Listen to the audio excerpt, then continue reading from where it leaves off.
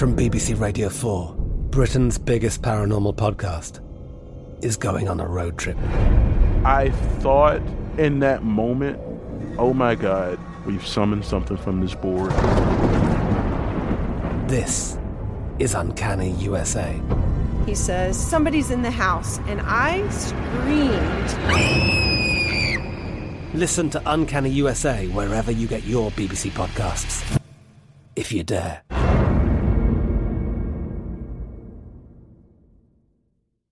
When you buy Kroger brand products, you feel like you're winning. That's because they offer proven quality at lower than low prices. In fact, we guarantee that you and your family will love how Kroger brand products taste, or you get your money back. So next time you're shopping for the family, look for delicious Kroger brand products, because they'll make you all feel like you're winning. Shop now, in-store, or online. Kroger, fresh for everyone. A rested child is a happy child. Sleep Tight Stories is a weekly podcast that brings comfort and joy to families worldwide with calming bedtime stories. The stories are relevant to children and spark wonder without overstimulation, so they can fall asleep and stay asleep. Listen to Sleep Tight Stories on the iHeartRadio app, Apple Podcasts, or wherever you get your podcasts. For a bedtime routine you'll miss when they're grown, Sleep Tight Stories. Finding the right news podcast can feel like dating. It seems promising until you start listening. When you hit play on Post Reports, you'll get fascinating conversations and sometimes a little fun, too. I'm Martine Powers. And I'm Elahe Azadi. Martine and I are the hosts of Post Reports. The show comes out every weekday from the Washington Post. You can follow and listen to Post Reports wherever you get your podcasts. It'll be a match, I promise.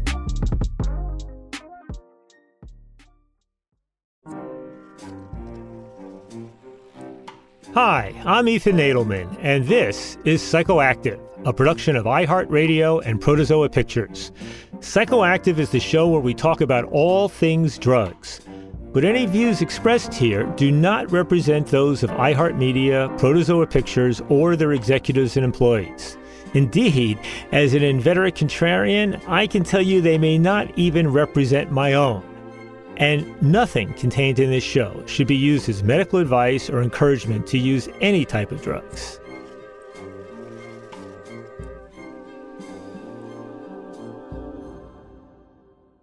Hello, Psychoactive listeners. So we got a fun one today. My guest is Ellen Scanlon, and about 3 years ago, she started a podcast called How to Do the Pot, specifically for and directed at women, all about cannabis. So, Ellen, thank you so much for joining me on Psychoactive.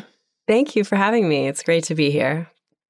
Well, I'll tell you, I've been listening to your podcast and I'm really enjoying the kind of very sensible advice that you've been giving to people and the thinking about it. So, I guess let me just ask you right now. First of all, just a bit about yourself. When did you first start using cannabis? My first memory of it is in high school. I moved when I was in high school from Connecticut to Maryland, and my parents were pretty strict, and they needed to know where I was going to be at all times. But there was this moment in time when I had moved and I was a sophomore in high school, and they wanted me to make friends. And so things got a little bit looser with my social life, and I got to go out with some new friends. And I remember being at a party in Washington, D.C., and someone handed me a joint, and I'd been around it before, but it had kind of felt scary to me, I think. And I remember trying it and nothing much happened, to be honest. But it was a very pleasant experience and kind of got me more curious, not terribly curious. Really, college was when I think it was more accessible and more available. And so that's when I really started to have more of a relationship with it. So, Ellen, would you say that, you basically had a positive and friendly relationship with marijuana since your teens? I have. I've always liked weed. I like how it makes me feel. I like that it sort of enhances creativity, and that's the type of weed that I like. What started to happen after college, I moved to New York City, and access got harder for me. I think most women that I talk to, and this is true for me as well, kind of got weed through a guy. And if there was a guy in my life that had it, then I had access. And if not, then I didn't. And so that was sort of my story in New York. I was working on Wall Street. I was in like a very sort of high pressure environment. And I think that it just changed. My relationship, it wasn't around, and I wasn't seeking it out. But that is to say that when it was around, usually I wanted to be a part of it. But I don't like to get super high. And I think that as I've gotten more confident with the plant, I'm happy to say that. And I love cannabis so much, but I also just really like to use it in ways that match the environment that I'm in. And I think that wasn't really as available when cannabis was illegal and I didn't know what I was putting into my body. Yeah, it's funny. So I think about my own marijuana use going back to when I was 18. And I know that for me, sometimes that it was a way of kind of turning off my brain. Like, okay, Ethan, you're high now. You can't think about work anymore. And in addition to that, of course, it's all about the pleasures associated with it and the enhancement of, positive things, whether it's sensory stuff or emotional stuff. But for you, so this kind of turning off of the brain element, like when you're working on Wall Street, wasn't really a part of it. You were sort of in that work mode, or maybe alcohol played that role. I think alcohol played that role. And I love cannabis for its creativity and like being in nature and taking a walk. And I think New York City was a little stressful for me. I went to college in Charlottesville, Virginia, and I grew up in the suburbs of Maryland and in Connecticut. And so I think in retrospect that maybe just being really high in the middle of New York City was just overwhelming. I used to go to the movies a lot, and those movie theaters with like 20 different movies and tons of people, and it was very hectic, and it just it wasn't as relaxing as it had been for me in different environments. But so you decided to start this podcast 3 years ago. So what prompted that? Really, it was health challenges that brought me to the plant. And I, probably about 10 years ago now, I had a really bad accident. I was in New Orleans for Jazz Fest, and with my boyfriend, then my now husband, and a bunch of friends who had grown up there. We were having a wonderful time, and we were riding bikes, and I fell off of a bike, and I broke 16 of my teeth, and I tore up my shoulder. I broke 3 ribs, my wrist, and it was a very scary accident that didn't have sort of a violent start to it, but it was a slow roll from there because I had to go to the emergency room, and they gave me some very, very strong painkillers. I came home to my friend's house and was sitting, talking with our friends and trying to sort of salvage the day. And suddenly I woke up and I was on the floor. I had passed out and hit my head. And it was sort of the start of just an incredible number of side effects from different medications that I was given. If you've ever had any dental issues, each tooth, imagine about 3 appointments and thousands of dollars. And so I think very luckily, I don't handle opioid and narcotic kinds of painkillers very well. So I wasn't able to take those. But what I took instead was Advil about every 3 hours for 10 months. And I had been a person who prior to that, I did what the doctor said. I did, I followed the rules. And this was really a moment when I was not getting better. I had to learn to advocate for myself, and I had to advocate for myself in a way that felt like I was going against what I had been taught. And I think that was the start of thinking about cannabis in a new way. I had moved to California just before my accident, and so also living in San Francisco and just having a very different environment around cannabis. It was legal for medical use. I had a medical card. that was, I think, the real kernel of how I got into cannabis. I then was trying to have a baby. And the reason I'm a mid-40s mom is because I didn't have my son until I was 40, because it took me about 4 years. I learned at the very end of this road on this fertility journey that I have endometriosis. And endometriosis affects 1 in 10 women. It is the cause of 50 to 60% of unexplained infertility. And cannabis is an incredible treatment for it. And so what exactly is it, endometriosis? Endometriosis is when the endometrial tissue that should be in your uterus is in other areas, in other organs. People have described it, it can be like a spider web on your other organs. And it is incredibly, incredibly painful. And it affects different women differently. It can have GI issues. Cramps are sort of the most classic symptom that is related to endometriosis. But I try and talk about it wherever I can, because cannabis is truly magic, and it has completely changed my life. Not that other painkillers don't work, they do, but they have side effects. And the side effects, as we know, can be addiction and other very, very challenging issues, as well as just physical issues for the people that are trying to solve their problems with pain. So long way of getting to cannabis, I think, as a profession, but it comes from a real place of passion for me, because I talk to so many people whose lives have been improved by consuming cannabis and bringing it into their life for stress, for sleep, for pain, and I really don't want anyone to feel bad about that, which I think has, a long, storied history of stigma. Now, I mean, obviously, when you started this podcast, you could have done a podcast that was, because, you're offering very thoughtful comments and feedback about, how to use marijuana with types and strains and the benefits in CBD versus THC, but you focus specifically on women. I mean, obviously, some of the advice is generic, but it's clear that that's the niche you've decided to focus on. And how and why did you decide to make that the niche? Well, prior to starting the podcast, I had been working for a women's healthcare company, a startup based in San Francisco. And I think for the first time, I started to realize that women's health was really different than men's. It sounds so obvious, but, I'd spent the early part of my career working on Wall Street. I got my MBA. I'd been in very heavily male environments, which just didn't have a lot of space for conversations about things that were specific to women. And so between having this accident, which,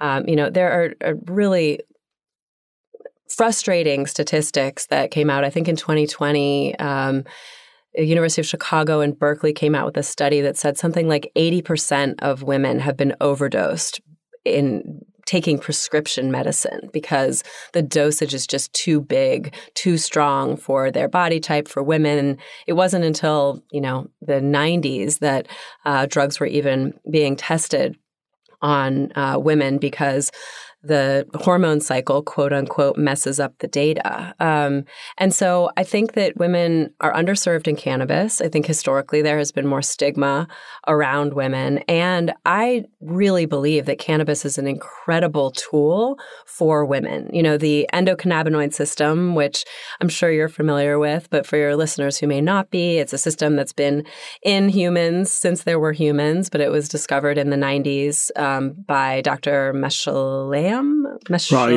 Mechoulam, the leading Israeli researcher.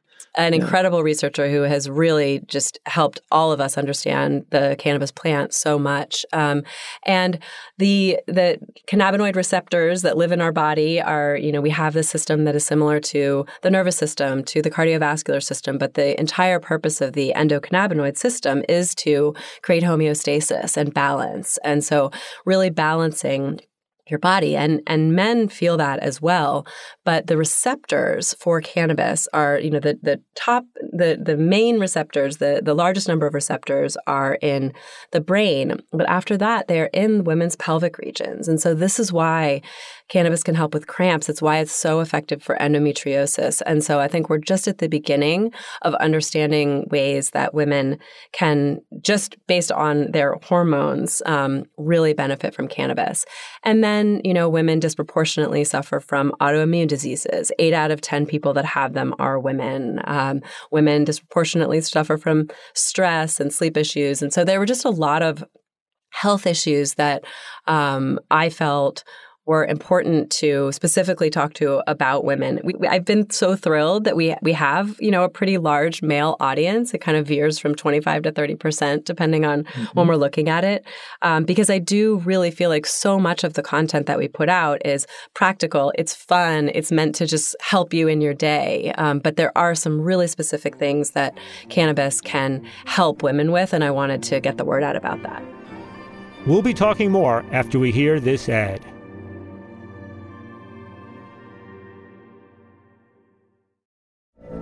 From BBC Radio 4, Britain's biggest paranormal podcast is going on a road trip. I thought in that moment, oh my God, we've summoned something from this board. This is Uncanny USA. He says, somebody's in the house, and I screamed. Listen to Uncanny USA wherever you get your BBC podcasts, if you dare.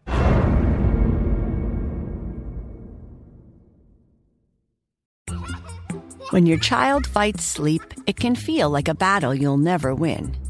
Imagine a bedtime routine you all look forward to, where you cuddle in and let the stress of the day melt away.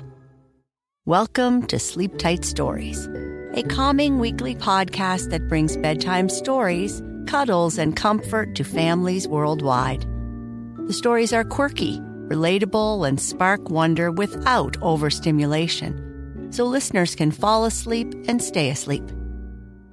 Each episode is narrated by me, Cheryl McLeod, a second-grade teacher, and written by my husband, Clark, an eternal second grader at heart. Tune in tonight and bond over a story before drifting off to sleep. Make bedtime the sweetest part of your day. Sleep Tight Stories. Listen to Sleep Tight Stories on the iHeartRadio app, Apple Podcasts, or wherever you get your podcasts. Parents, if you've ever experienced bedtime battles with the kids, I'm going to let you into a little secret. I'm Abby, a mother of 2, and I had these battles myself. Endless excuses, delay tactics, and many tears and tantrums. But I've created a solution. The perfect kids podcast that makes bedtime a dream. It's called Koala Moon, and it's hosted by me, Abby, with over 300 episodes packed with original stories and sleep meditations. Koala Moon makes bedtimes easy and enjoyable. Episodes start out engaging and really rather magical, but as they progress, they gently slow to a calm and relaxing pace to have your little ones out like a light. Since launching in 2022, Koala Moon has helped with over 20 million nights sleep and received over 6,000 5-star reviews. Win back your evenings. Listen to Koala Moon now on the iHeartRadio app, Apple Podcasts, or wherever you get your podcasts. There's a lot happening these days, but I have just the thing to get you up to speed on what matters without taking too much of your time. The 7 from the Washington Post is a podcast that gives you the 7 most important and interesting stories, and we always try to save room for something fun. You get it all in about 7 minutes or less. I'm Hannah Jewell. I'll get you caught up with the 7 every weekday. So follow the 7 right now.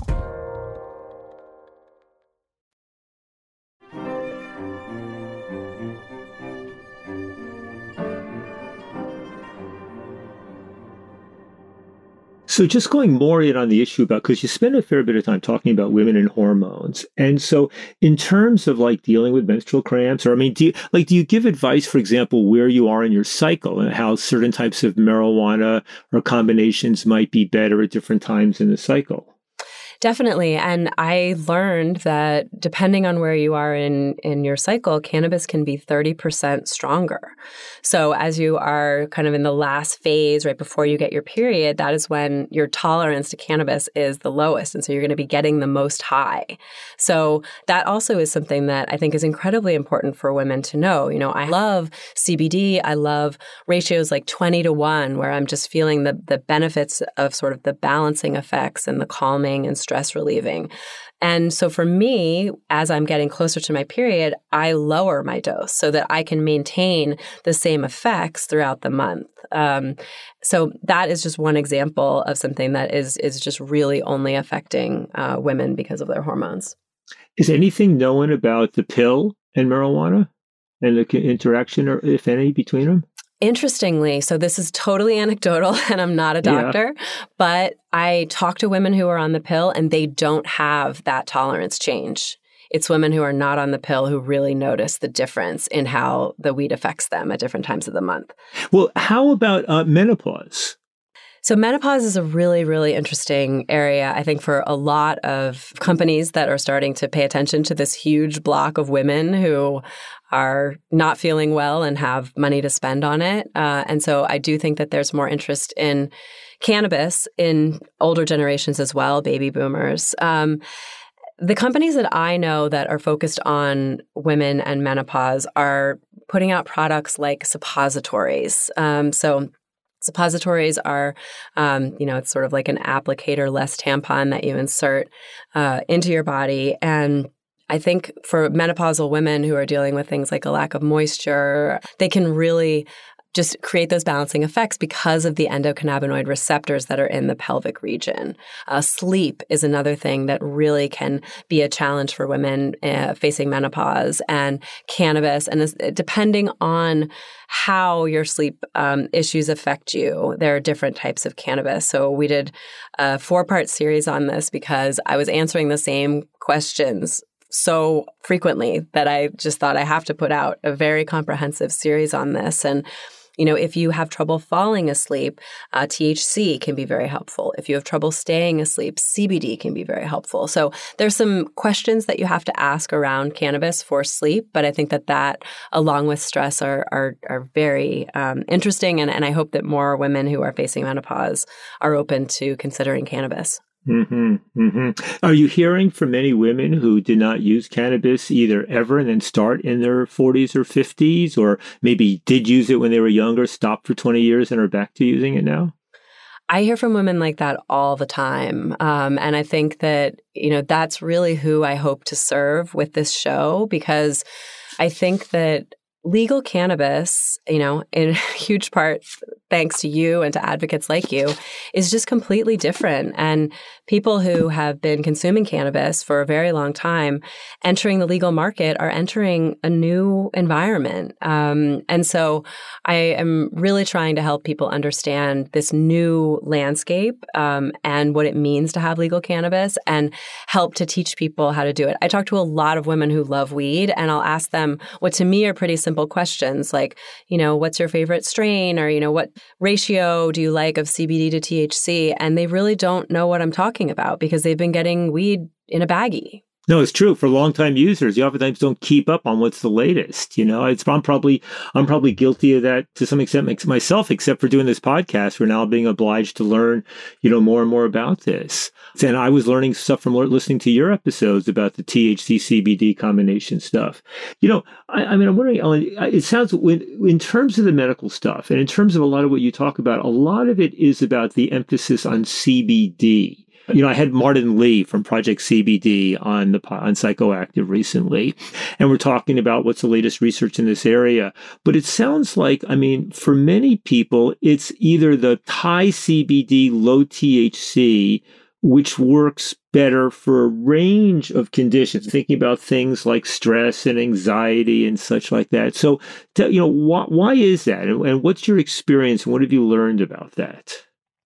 CBD is a cannabinoid that really works well for me, and I am so grateful for it every day. I think that there are a couple things about CBD that have been just that's sort of hard for people to take in. And the first is that you really need to take it for at least 2 weeks consistently before you're going to feel any effects. Sometimes a month, sometimes longer. And you probably need more than you think. So having a little CBD in some, beverage that you have, something like that, it's just not bringing that much into your system. And the goal of bringing CBD into your system, bringing cannabis in general, is to create that balance in the endocannabinoid system. And so I love CBD. I'm a huge believer, but you need a little more than you think, and you need to keep trying it for longer than you think. And the effects can also be fairly subtle. So if you are not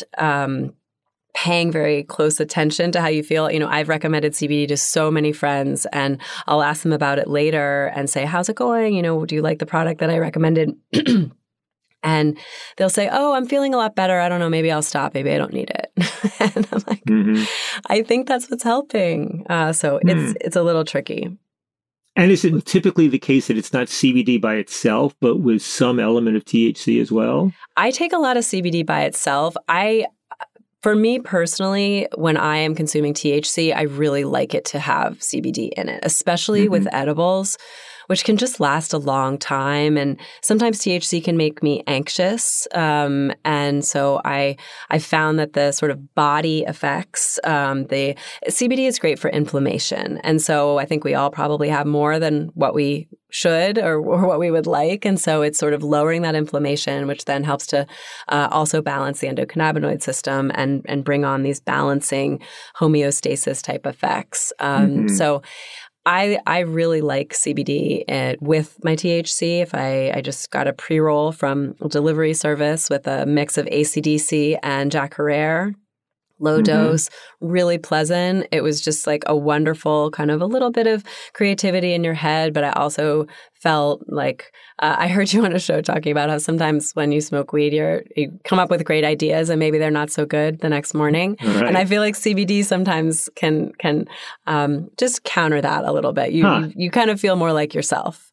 So what's the ratio that you enjoy with the THC CBD?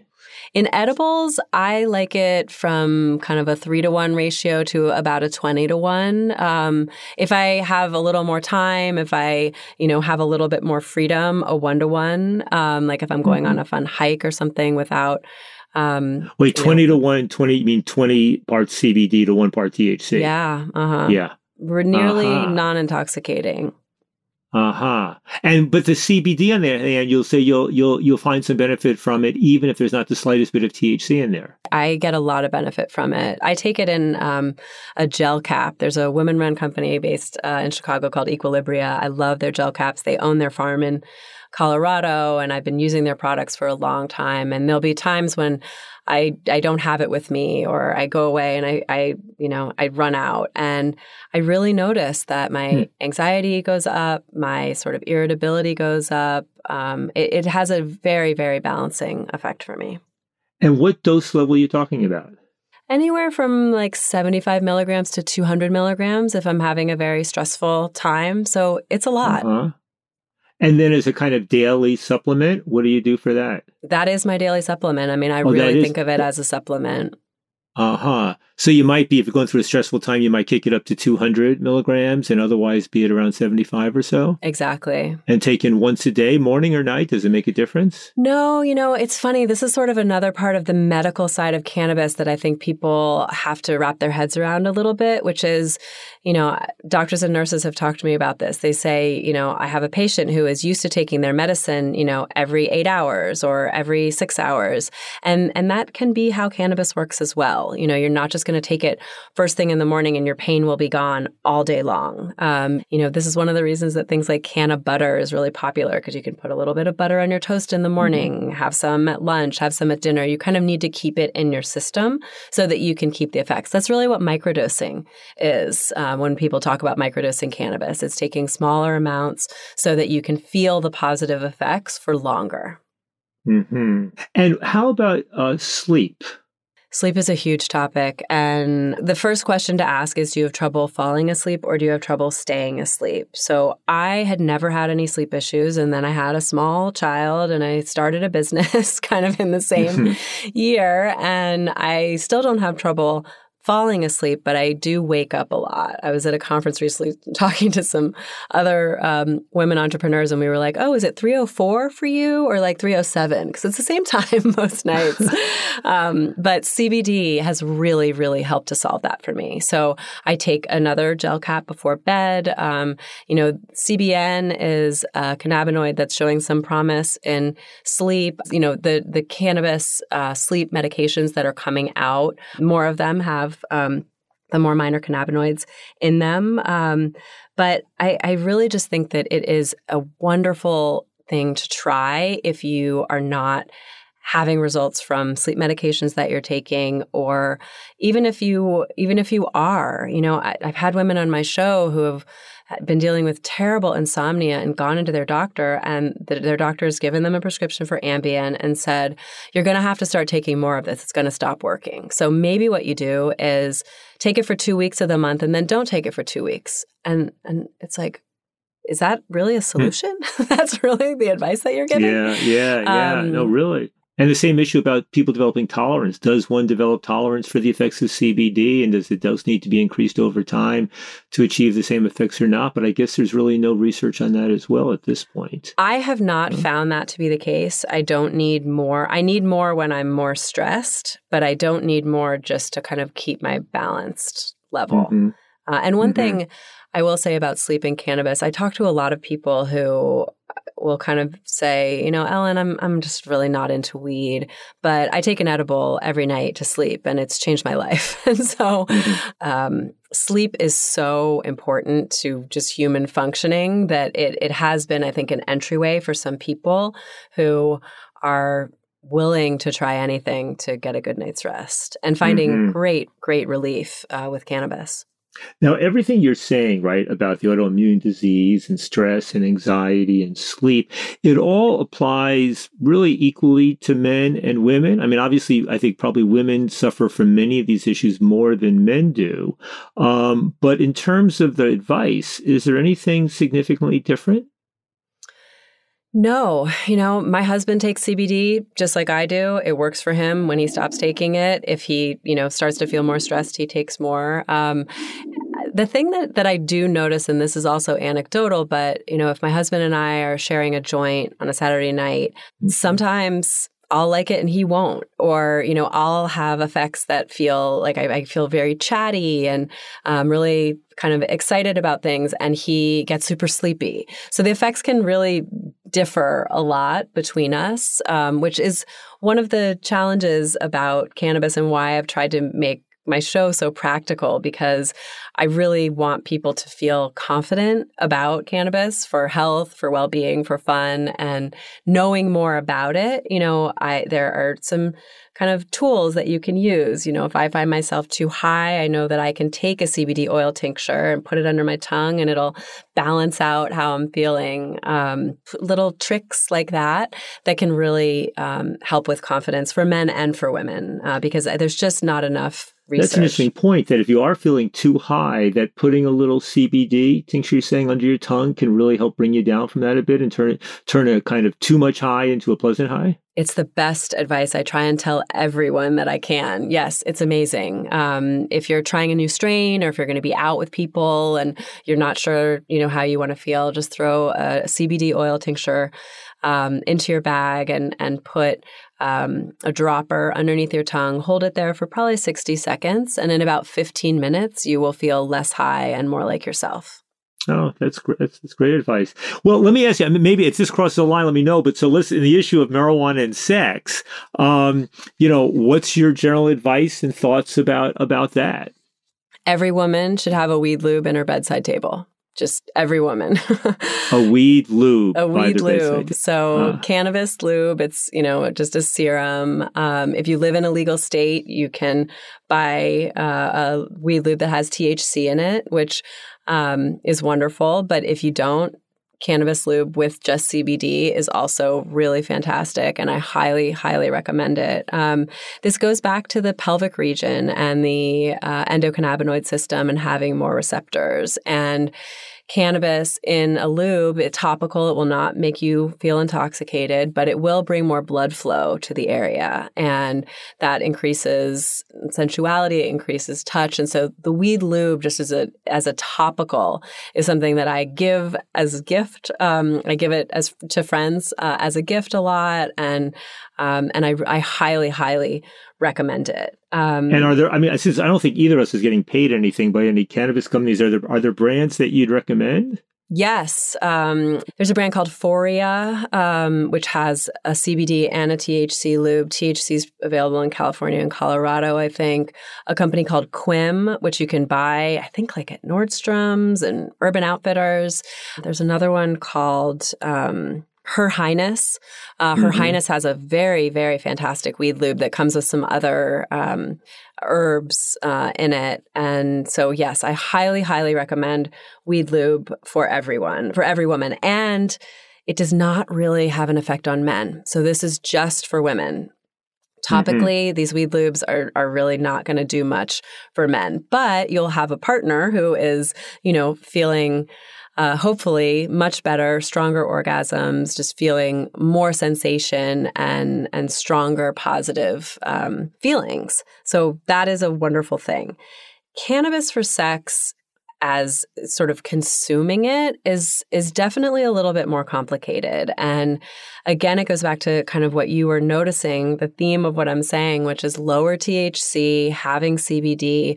I always recommend that if you are new to cannabis and sex, that you start experimenting with yourself and understand how you feel with these different strains, because issues of consent and comfort really can play a role. And so weed lube, I am 100% for every woman, and then experimenting a little bit more if you want to bring cannabis, whether you're consuming it with edibles or smoking it, into the bedroom.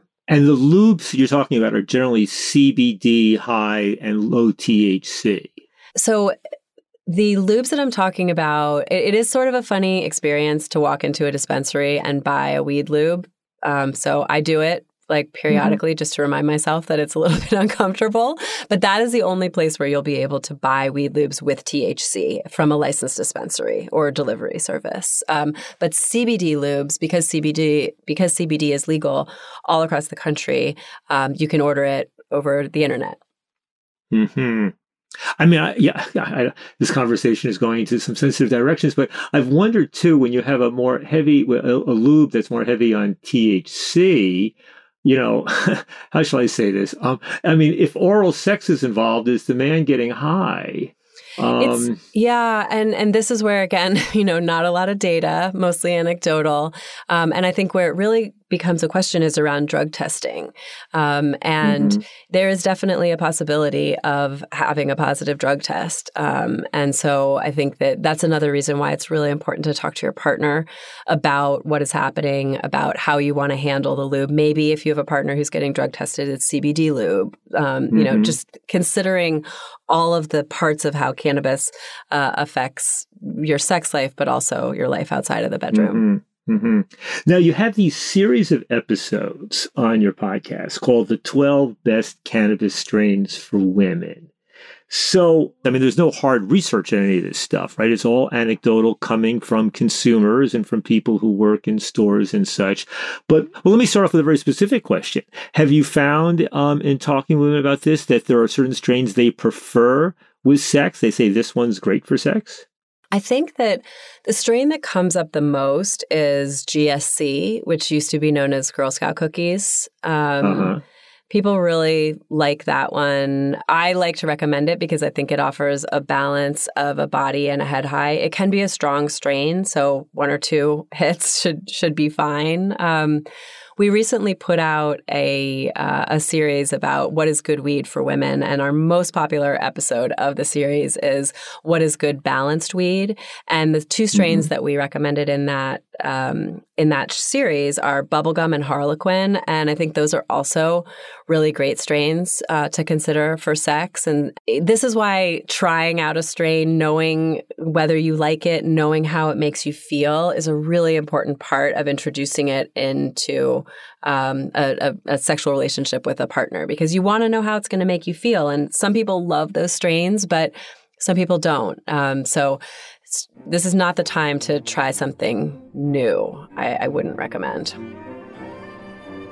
Let's take a break here and go to an ad.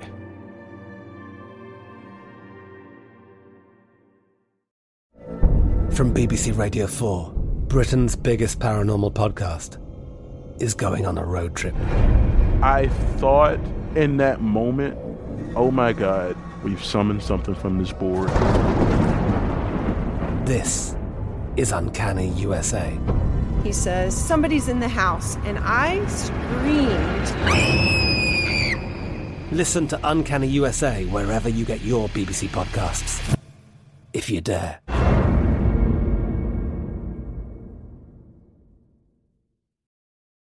Parents, if you've ever experienced bedtime battles with the kids, I'm going to let you into a little secret. I'm Abby, a mother of 2, and I had these battles myself. Endless excuses, delay tactics, and many tears and tantrums. But I've created a solution. The perfect kids podcast that makes bedtime a dream. It's called Koala Moon, and it's hosted by me, Abby, with over 300 episodes packed with original stories and sleep meditations. Koala Moon makes bedtimes easy and enjoyable. Episodes start out engaging and really rather magical, but as they progress, they gently slow to a calm and relaxing pace to have your little ones out like a light. Since launching in 2022, Koala Moon has helped with over 20 million nights' sleep and received over 6,000 5-star reviews.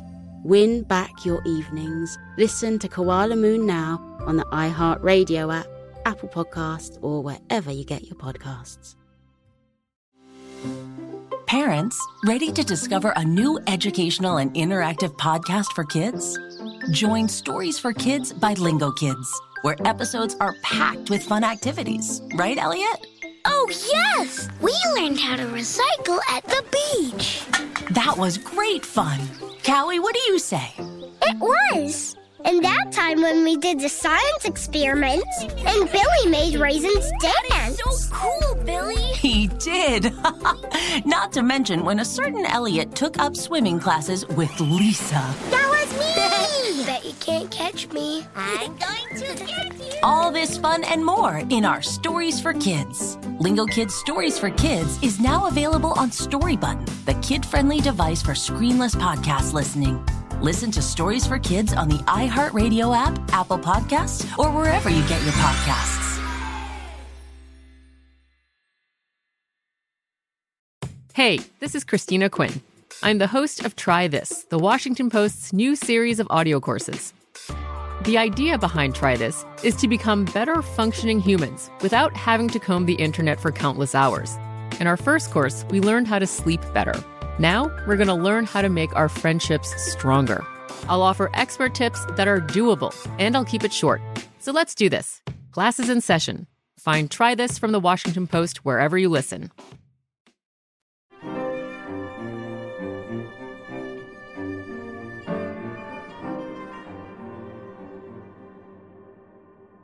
Do you find it's important that many consumers like to switch between strains? That is, that if you keep using the same strain over and over and over, you sort of begin to develop more of a tolerance for its psychoactive effects, and that by mixing them up, that can keep one appreciating the particular psychoactive effects, or alternatively, that people, say that, well, I like this strain, for sex, and this strain is great for just chilling and going to watch a movie, and this strain's best for, when I want to do my yoga, and that people are tailoring which strain they use for what activity they're going to be engaging in? I think that is one of the incredible parts of a legal market, that you can go shopping and decide what you want to buy. And if you've had a good experience at yoga with AC/DC, you can probably find AC/DC. If you love OG Kush, maybe that's the perfect strain for you to be watching a movie. We have a series on our show called The First Time I Bought Legal Weed, and women send in their story from all over the country and talk about their first experience, because I really believe that it's a big barrier to a lot of women, that they're just scared to go into a dispensary. There's usually a big dude outside, which is partly because it's a cash business. And so I want people to understand that this really can be more of a shopping experience, and that you can start to dial in how you feel. There are some people who just will always love the classics, but I also always say, cannabis is a plant. So just because you love this strain from this particular brand, it might be different in December than it is in June, because the growing conditions were different. And so there are just a lot of variables to this being a plant. Well, in terms of those other best cannabis strains, what were other ones that really stood out in terms of particular activities or preferences? One of the most popular strains in our series, we call it the Giggly Pot, and that's XJ13, which is a really fun strain that, I think that this started sort of mid-pandemic, when I would just get texts or calls from friends like, I just need to laugh. Can you please help me? Like, what? It's just going to make me smile.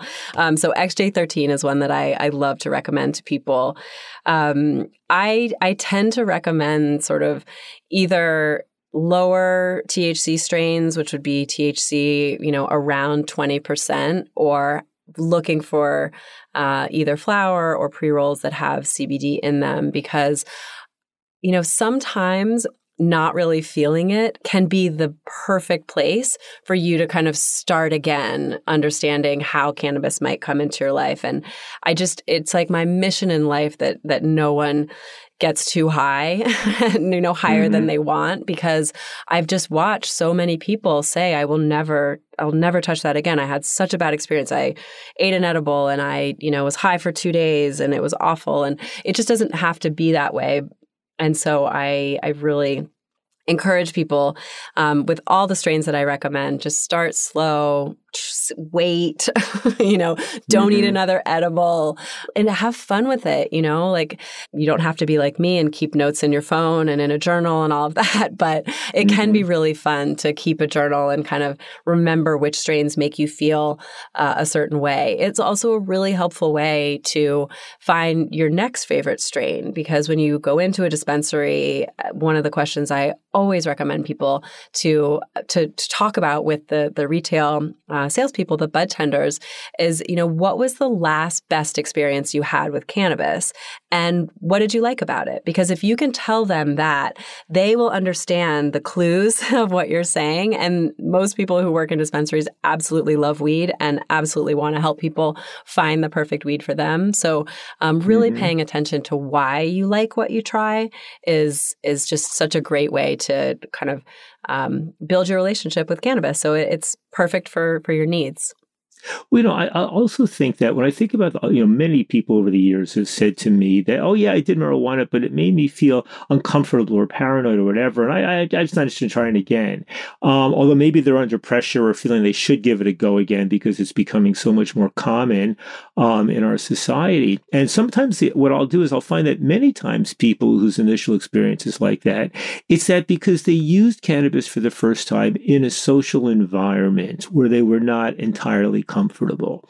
And so my advice to them will oftentimes be less about strains. It'll be more about, well, next time you do it, do it only with people you really feel comfortable with, people you don't have to feel that you're being on with, people you can relax with, or do it by yourself or with one other person, your partner or friend, and do it, sitting outdoors or watching a sunset or maybe having a swim in the lake or something like that, and give yourself another chance to re-encounter marijuana in a safe way and a safe place. Now, one of the things is that people say, they talk about an element of, some paranoia. And I think you did an episode specifically about marijuana and paranoia. So what was that about? We did. We have a series that's called Weed Words, which helps to just dig into the words that you think you should know, but maybe you don't. And we have a show on marijuana, CBD, and paranoia. And the paranoia show is, I love this one because I think there are two ways to look at paranoia. There's the physical, the feeling of being paranoid that a person can have if they have too much cannabis. And what I have learned and what there are some studies around this showing that high THC can activate the amygdala in your brain, which increases feelings of paranoia. So it is a real phenomenon. And I also think that what you said earlier about set and setting can really play a role. We have another show on the munchies, and this also kind of comes to play with people who are experiencing the munchies. If you have an expectation that you are going to be super hungry, you might eat more. And cannabis makes food taste and smell better, so you're probably going to like it. And I think the same thing can be with paranoia, where if you have an expectation that this is something that might make you feel self-conscious, that might make you feel uncomfortable, then that can become a self-fulfilling prophecy. And it just goes back to trying to kind of instill confidence in people that it doesn't have to be this way, that if you get too high, there are ways that you can come down. And like my CBD oil tincture tip, and trying to just open up to this maybe being related to kind of cultural phenomenon. The third meta layer of paranoia is just all of the propaganda that has come out of the war on drugs and fear, and very real fear for people of being arrested. Black people are 4 times more likely than white people to be arrested for possessing cannabis. So there are very real reasons that paranoia and cannabis are tied together, but we tried to unpack it in this episode and break down the specifics so that you can feel more confident that you can avoid that as a side effect, and also potentially open up your mind to why you feel that way. So marijuana and the markets, right? I mean, so much of business is still male dominated. Most of the entrepreneurs, most of the startups are men. Although I will say I was just recently at a meeting with all sorts of women, in fact, women of color who are engaged in starting their own marijuana businesses or involved in marijuana regulation or involved in marijuana advocacy. But what's your sense about, perception? Is the proportion of women in the industry growing? I mean, do you encourage women to shop at women-owned stores or outlets? What's your approach on this? I think it really comes back to capital and access to capital. And in an industry like cannabis, which is federally legal, there's no access to banking. And so to fund cannabis businesses requires either running them off of profits, which are hard to come by in this industry at this moment for many people, or raising money. And women historically have raised 2% of all venture funding. So 98% of venture capital money is going to men. And it's fairly depressing to think about it. I was just at a conference with a bunch of women, and we were, experiencing this lack of capital in cannabis and talking about it, and the men were talking about it. And the women and I kind of moved to the side and were like, I think it might just always be this hard for women. So maybe we're at an advantage in a moment when capital is really hard to come by.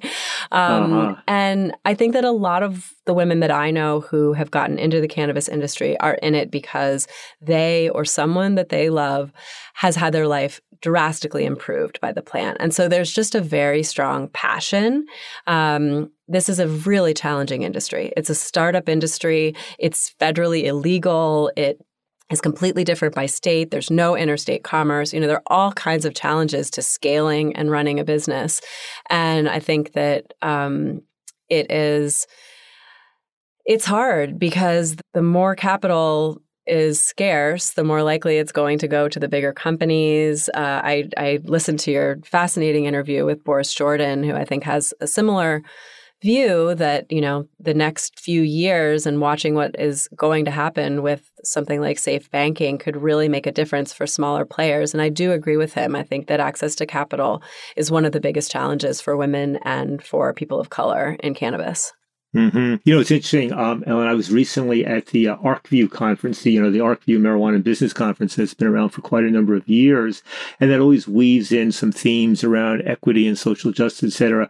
But two people I met there, one was the head of Trulieve, the Florida-based company. I think it's Kim Rivers, Mm-hmm. who I had never met before. And I guess that's one of the 5 biggest companies. So I guess she's the one woman who's playing at that kind of top level of things. And a lot of the multi-state operators are seen quite critically by the small business folks. The other person, by that way, I met was somebody who I think has been a guest of yours quite frequently, and that's Dr. June Chin. Oh, I love Dr. Talking Chin. about the medical aspects of marijuana. We had a little connection. I guess she's living in Scarsdale, New York, which is where I didn't grow up there, but I graduated high school there. June Chin, by the way, her expertise is she specialized on women and cannabis? She has a lot of expertise on women in cannabis, but I think she just specializes in cannabis. And there's so few physicians that have that expertise and are willing to talk about it.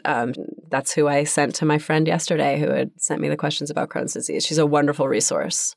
And so listen, so all this talk about marijuana, and meanwhile, there's this psychedelics renaissance going on. And, there's always been in the academic world. I mean, I have on my shelves, I have book after book about women and heroin, women in psychedelics, women in pregnancy, women in this, women in that, historical perspectives, health perspectives. In fact, I grabbed the book off the shelf because my notes, I need a large size book to keep my notes on. And the book I just by coincidence grabbed off the shelf is one that came out 40 years ago called Shaman Woman, Mainline Lady, Women's Writings on the Drug Experience, edited by Cynthia Palmer and Michael Horowitz. So all of which makes me wonder, find yourself getting interested in women and other drugs, notably psychedelics, or are you going to stay on this women and marijuana thing for a while?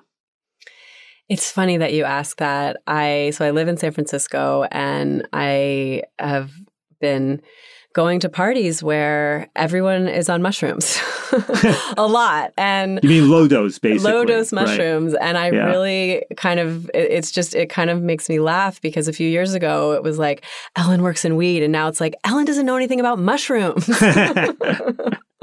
I'll tell you, I was just at a gathering, and it's so, I went over to a friend's house, and he showed me the guy who, the marijuana delivery guy in New York City. And now the delivery guys are bringing not just all sorts of cannabis to smoke, but also vape pens and also edibles and, drinkables and tinctures and this and that.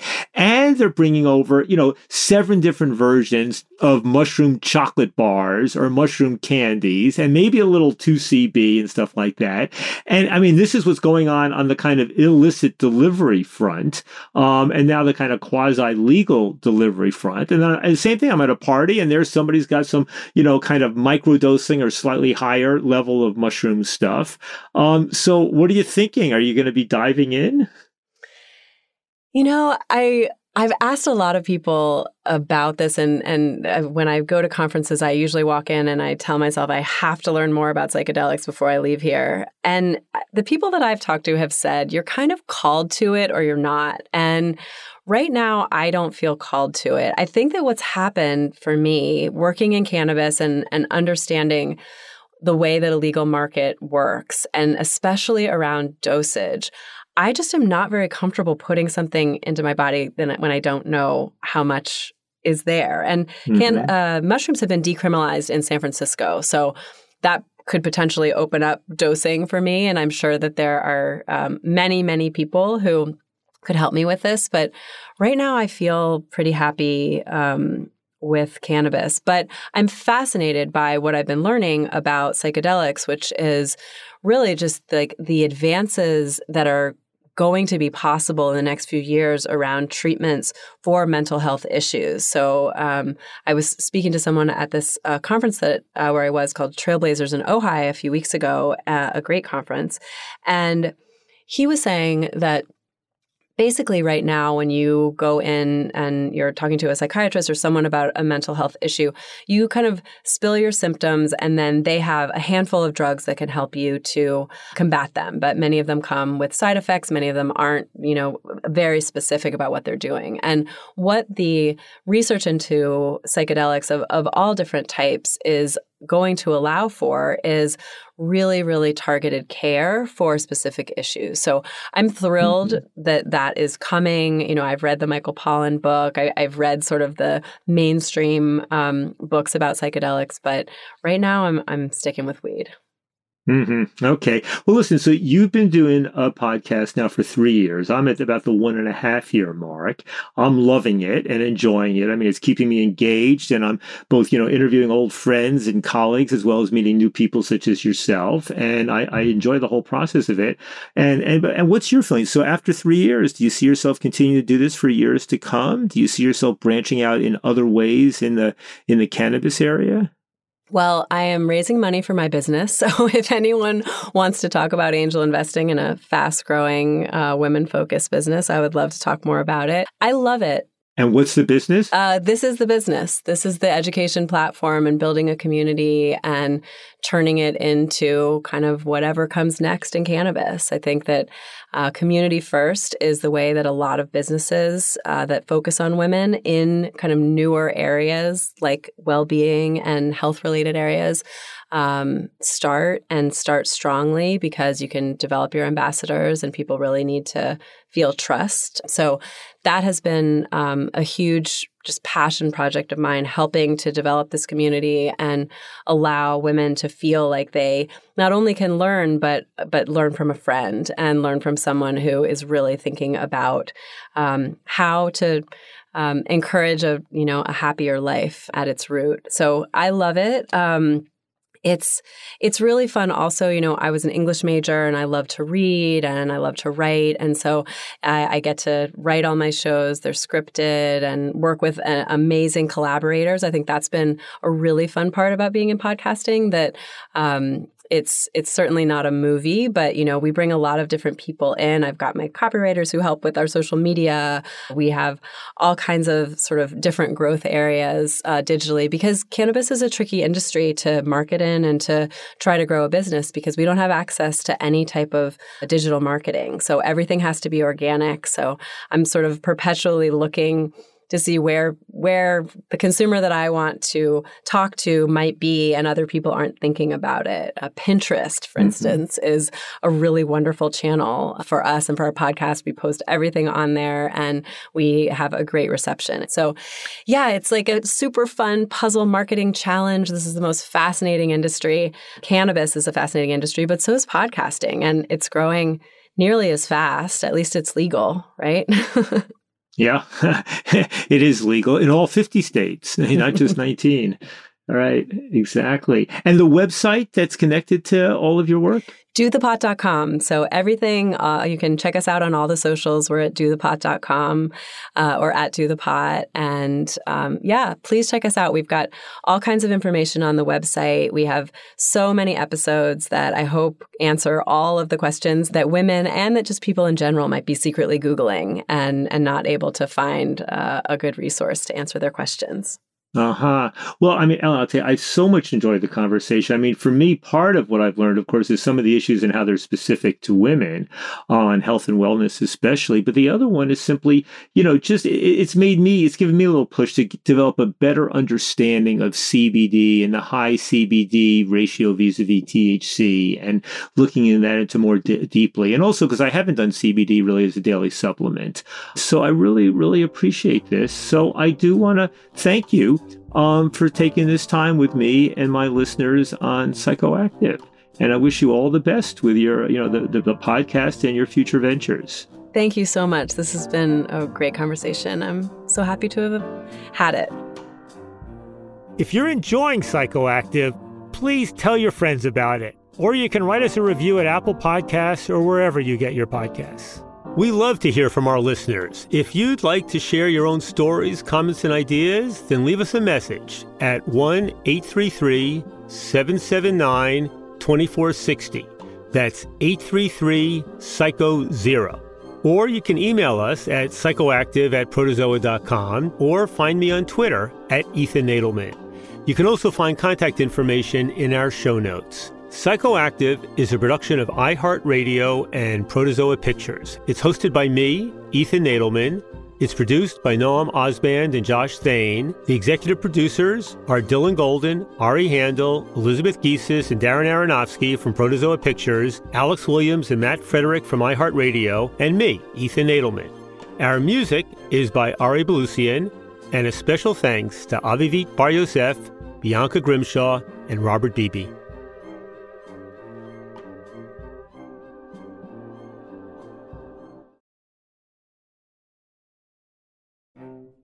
Next week, I'll be talking with Chris Killam. He's the famed medicine hunter who has explored plant medicines all around the world for decades. We'll be talking about kava, the plant medicine from the South Pacific that's making its way around the world. I mean, I've sat a couple of times in these magnificent kava ceremonies and drinking this insanely strong kava they call stone kava, which is minced with a coral head so that you rupture every last cell of this really fibrous kava root, giving every little bit of the relaxing compounds out there and into the water. And, you know, it's magical. It's just plain magical, breathtakingly so. And then you go out underneath the stars and you get a sense of the absolute tininess of us and the absolute gigantic nature of everything else. Subscribe to Psychoactive now so you don't miss it. I'm Katya Adler, host of The Global Story. Over the last 25 years, I've covered conflicts in the Middle East, political and economic crises in Europe, drug cartels in Mexico. Now I'm covering the stories behind the news all over the world in conversation with those who break it. Join me Monday to Friday to find out what's happening, why, and what it all means. Follow The Global Story from the BBC wherever you listen to podcasts. Parents, if you've ever experienced bedtime battles with the kids, I'm going to let you into a little secret. The Koala Moon podcast has revolutionized over 20 million bedtimes, with parents like you calling it life-changing and the perfect nighttime routine. With original kids' bedtime stories and cozy sleep meditations, every episode has been specially designed to make bedtimes a dream. Listen to Koala Moon on the iHeartRadio app, on Apple Podcasts, or wherever you get your podcasts. Discover a new educational and interactive podcast, Stories for Kids by Lingo Kids. Our episodes are packed with fun activities. Right, Elliot? Oh, yes! We went shape hunting around the block, and we found spheres and cubes on the street. That was great fun. Join Stories for Kids, the Lingo Kids podcast, inspiring you to learn while having fun. Listen to Stories for Kids on the iHeartRadio app, Apple Podcasts, or wherever you get your podcasts. Welcome to Season 9 of Next Question with me, Katie Couric. I've got some big news to share with you in our season premiere featuring the one and only Kris Jenner. Oh my gosh, congratulations. That is very, very exciting. And that's just the beginning. We'll also be joined by podcast host Jay Shetty, Hillary Clinton, Renee Fleming, Liz Cheney, and many more. So come on in, take a break from the incessant negativity for a weekly dose of fascinating conversations. Some of them, I promise, will actually put you in a good mood. Listen to Next Question with me, Katie Couric, on the iHeartRadio app, Apple Podcasts, or wherever you get your podcasts.